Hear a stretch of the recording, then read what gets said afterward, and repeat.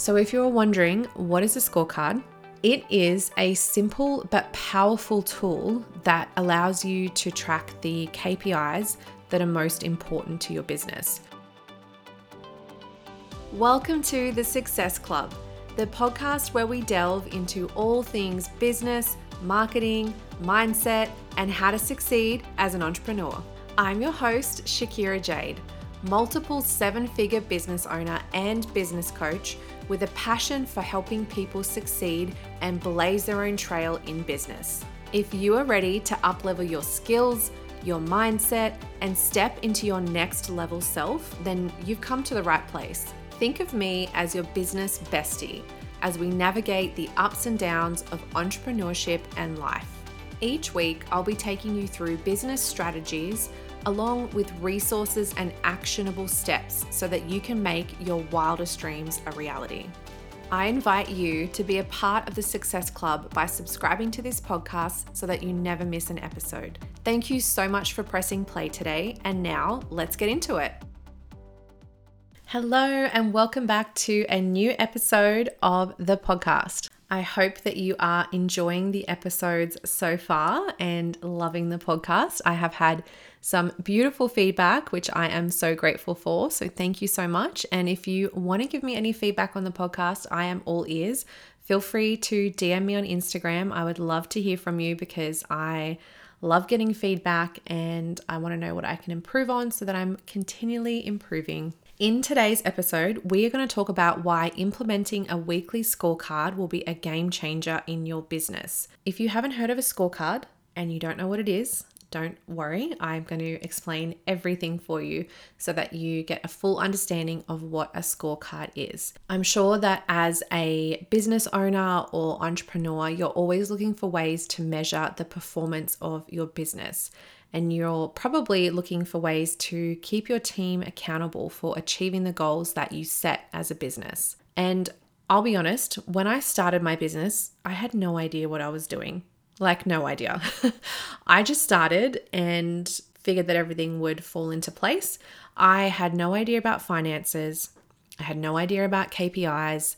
I probably only started paying attention to sales after about maybe 5 or 6 years of running my business. I was just kind of doing my thing and I wasn't really thinking about sales or KPIs or hitting certain goals within my business. And I really just had no clue what I was doing. But I learned. Over the years, I learned through education, whether that was through books or going to seminars or being taught by professionals. I learned so much about how to grow and scale a business. And one of the best things that I ever discovered was a book called Traction. It's something I've talked about on my Instagram a lot, and I am obsessed with it. Basically, it is an obsession at this point. So it's a book called Traction, and it's based on the Entrepreneurial Operating System, which they shorten to EOS. And one of those principles in that book is a weekly scorecard. So if you're wondering, what is a scorecard? This random word that you have been spouting about. It is a simple but powerful tool that allows you to track the KPIs that are most important to your business. So it's designed to be used on a weekly basis to measure the progress of your business and also to hold your team members accountable for their work. So the scorecard is broken down into approximately 8 to 15 KPIs that are specific to your business. And they've also got to be things that are aligned with your company's goals and vision. So each KPI is given a target amount. And then alongside that target amount is who is responsible for hitting that target. The idea behind having a scorecard is to provide a clear way to measure your progress and then to identify the areas where you feel like additional support might be needed or there's a place where you might need to pivot within your business. One of the reasons that a scorecard is so effective is that it gives you feedback for your business in real time. So rather than waiting for your monthly or quarterly quarterly profit and loss statement to roll in, you can read the data, accurate data, every single week and make decisions quickly, and then you can pivot accordingly. If you wait for those monthly or quarterly reports to come in, then you've already lost too much precious time. So if you review a scorecard every single week, you can quickly and easily see the areas where your business is lacking or it's thriving, and then you can give attention to those specific areas. Another key benefit is that you can see changes from week to week, and you can see changes in over time. To give you an example, we use Shopify and we have a dashboard within Shopify. And I'm sure if you use any kind of, sales system or online system, there's generally some kind of reporting option, or there's a dashboard or something like that where you can look at, your week sales or your month sales or your year sales, and you can kind of have a little snapshot of everything that's happening in your business over that time period. But what it doesn't show you is side by side the trajectory of the business. So when you have a scorecard and you start inputting the figures each week and you see them side by side, you can see if your figures are going up, if they're going down, if they're improving over time or they're decreasing over time. And then you can start to look for the areas that you need to work on to improve those figures. So for example, in my business, we might notice that our average customer spend has dropped over time. So this is one of our KPIs that we measure each week. So once we know this and we can see that our customer spend is dropping, then we know that we have to go back to our staff and give them some extra training and support to make sure that they're upselling and making the most of every single customer that comes through. If we were just to look at the sales alone, all we would see is that the sales have decreased. And we may look at the sales figure and there could be so many different reasons why that sales figure has decreased, and we may not know the reason why. Whereas if we can really look deeper and see that the average customer spend has decreased, then we can pinpoint that problem and we know exactly where to go to fix that problem. So I'm going to describe some of the KPIs that we use in my business. These are obviously going to be personalized to you and your business, and this is something that you need to work out to give you the best data and give you the most accurate KPIs. But I will share some of ours so that you can get a little bit of an understanding as to what you need to be looking for. So in our salon business, we do some things such as total sales. So the top column is total sales. We want to know what we did this week for the sales. The next column, we look at the retail products that we've sold to see how many retail products we sold in that previous week. The next one we have a look is our retail conversion. So this is the amount of clients who have purchased retail products in that week. The next one we look at is our average spend. So this is the amount that each customer spends on average when they come to our salon. We then also have a look at a rebooking percentage. So we want to see who is rebooking, making sure our clients are coming back and making sure we have good customer retention. And then we look at our number of clients. So we want to see how many clients we had coming through that week. And this can often be tied to our marketing. So if we notice that our number of clients is dropping from week to week, then we may need to look at our marketing to make sure that we have enough new clients coming in. We then also look at our sales per hour. So this is the amount of sales that we have done overall divided by the hours worked by our team, and we can get a sales per hour figure. And then we have a look at our staff utilization, and we do this for the week ahead. So we have a look to see how booked out our staff are for the week ahead to make sure that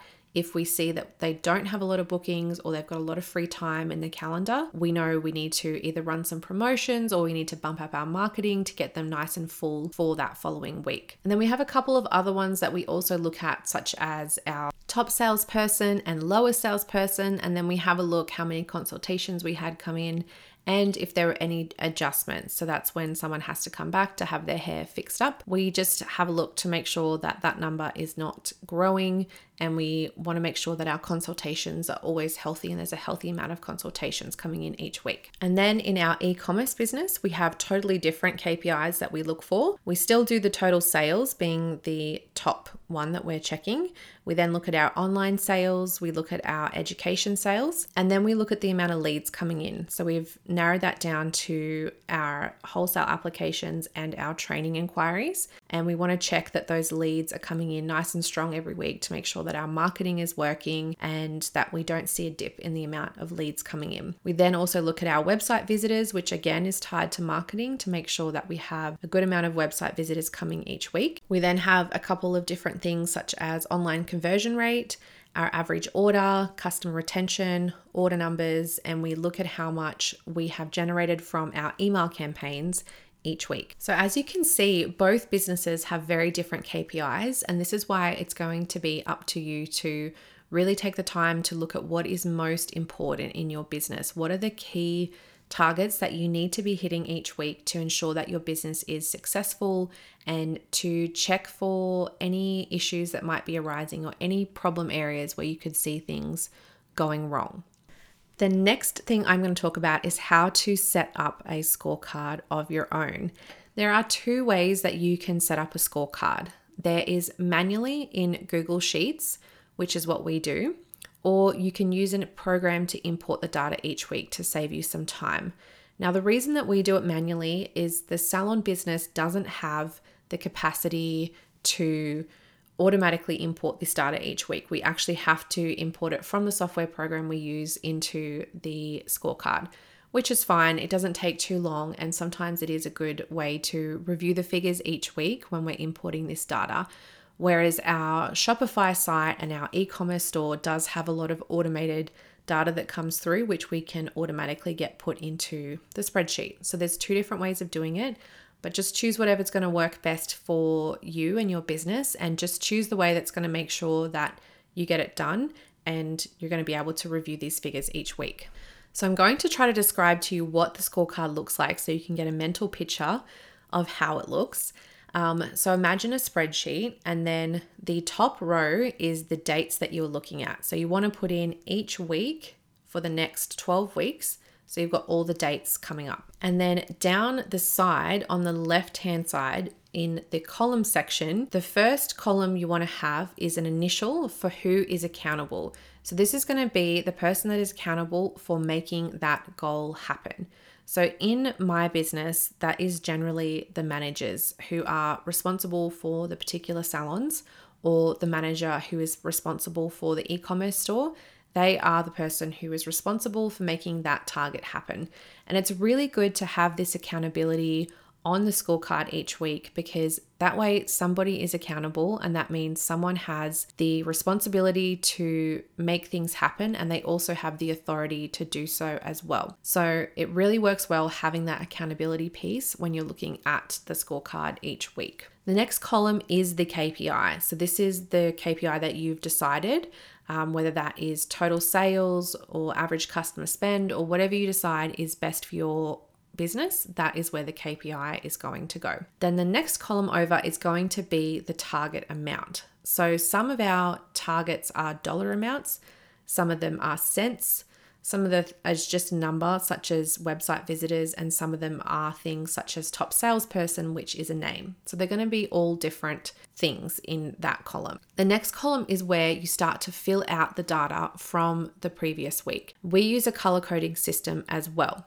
So we do red for obviously not going too good, yellow for it's a little bit shaky, not on the best ground, and then green for everything is great, hitting our targets, doing well. And it's actually really interesting when you start using the color coding system and you step back and look at the scorecard as a whole. Some weeks you might notice there's so much red going on, and then other weeks there might be a lot of green, and you can just really get a quick snapshot of how the business is doing by looking at the color system on the scorecard. The other thing that we do, because we have 3 salon locations, is we stack all 3 locations next to each other, so we can see how each store is performing as opposed to the next one. So for example, if we're having a little bit of a slump because, say, in January, it's usually a little bit quieter because people have spent a lot of money at Christmas, we can sort of see how the sales are going. But if we notice that one of the salons is doing well and then the others are not, then potentially that could indicate that it's not a seasonal thing. Maybe it's not something that's happening across the board, and it could be that we need to place our attention in those 2 salons who are not doing so well to bring them up to the level of the one that is doing well. So it is good if you do have multiple locations to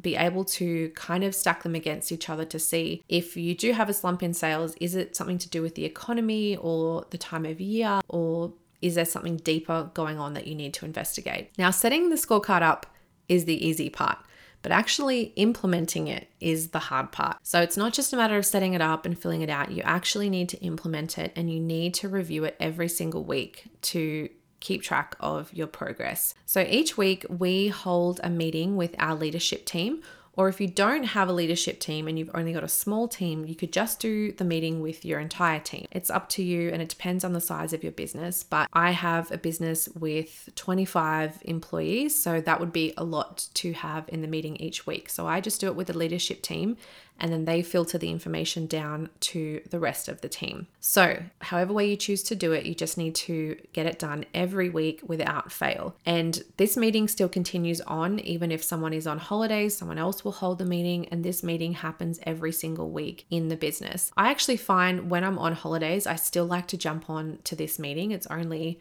an hour out of my week, and I'm just always so excited to see how the business went in the past week and see what's going on and look for the little clues in the scorecard that I can find. I find it's really exciting, and I love to be a part of it. So I tend to jump in on this meeting even if I'm away or I'm on holidays, because it's just such a great meeting and it's always really insightful. Another thing you want to keep in mind is when you are reading the scorecard out and you're going through the figures, you want to give your team a chance to respond with why they think the figures are the way they are. So if we have someone new come on, we always teach them, of course, all the different figures, all the different targets, explain what they mean and how they can reach those targets or what those targets might be indicating. But it's a really good opportunity to give your team the chance to come up with a reason why those figures might be the way they are. So if they're doing really good, you could ask them, what were you doing differently last week that produced such a good result? And I know in our team, they'll often say things like, well, every person was offered an extra treatment at the basin, so that's how we were able to increase the sales. Or the wholesale team will say, we did a promotion this week and we ran an offer on bulk deals and we got a lot of bulk sales come through. And it's really good to ask them what they did to contribute to that success, because then that reinforces in their mind, this is good, this is a good thing, this is working, I'm going to do more of this thing and I'm going to keep going with it. As opposed to you being the boss just saying you need to make more sales, or you need to offer treatments at every basin, and you need to do bulk deals to make sales. As opposed to the information coming from you, you're actually allowing your team to come up with the solutions to things on their own and come up with their own ideas and then implement their ideas, which they're far more greater chance of sticking at because it was their own idea that they came up with. So making sure that your team is really involved with the scorecard data is a really good way to motivate them and to keep them engaged in the business and looking for the success in the business. You might also find that these figures can change over time. So the figures that you want to set or the targets you want to set should be challenging but not impossible to reach. If you're finding that you consistently just cannot hit one metric, then you might need to look at why. We recently had to adjust our average customer spend. We realized that we just needed more customers rather than trying to get our current customers to spend more. We felt that we had tried every avenue that we could. We had tried all the upselling, we had tried having a price increase, and we still just couldn't get that average customer spend to where we wanted it. And even though we would hit it occasionally from time to time, it was never really a consistent metric that we were able to hit. So when we looked at our customer numbers, we realized that we actually could have some more customers. And when we were looking at our weekly bookings, we realized we did have a lot of white space in the calendar where we could fit more customers in. So then our attention went to the fact that we need more customers, we need to work more in our marketing, we need to look at that more to increase our sales through a higher customer amount rather than a higher customer spend.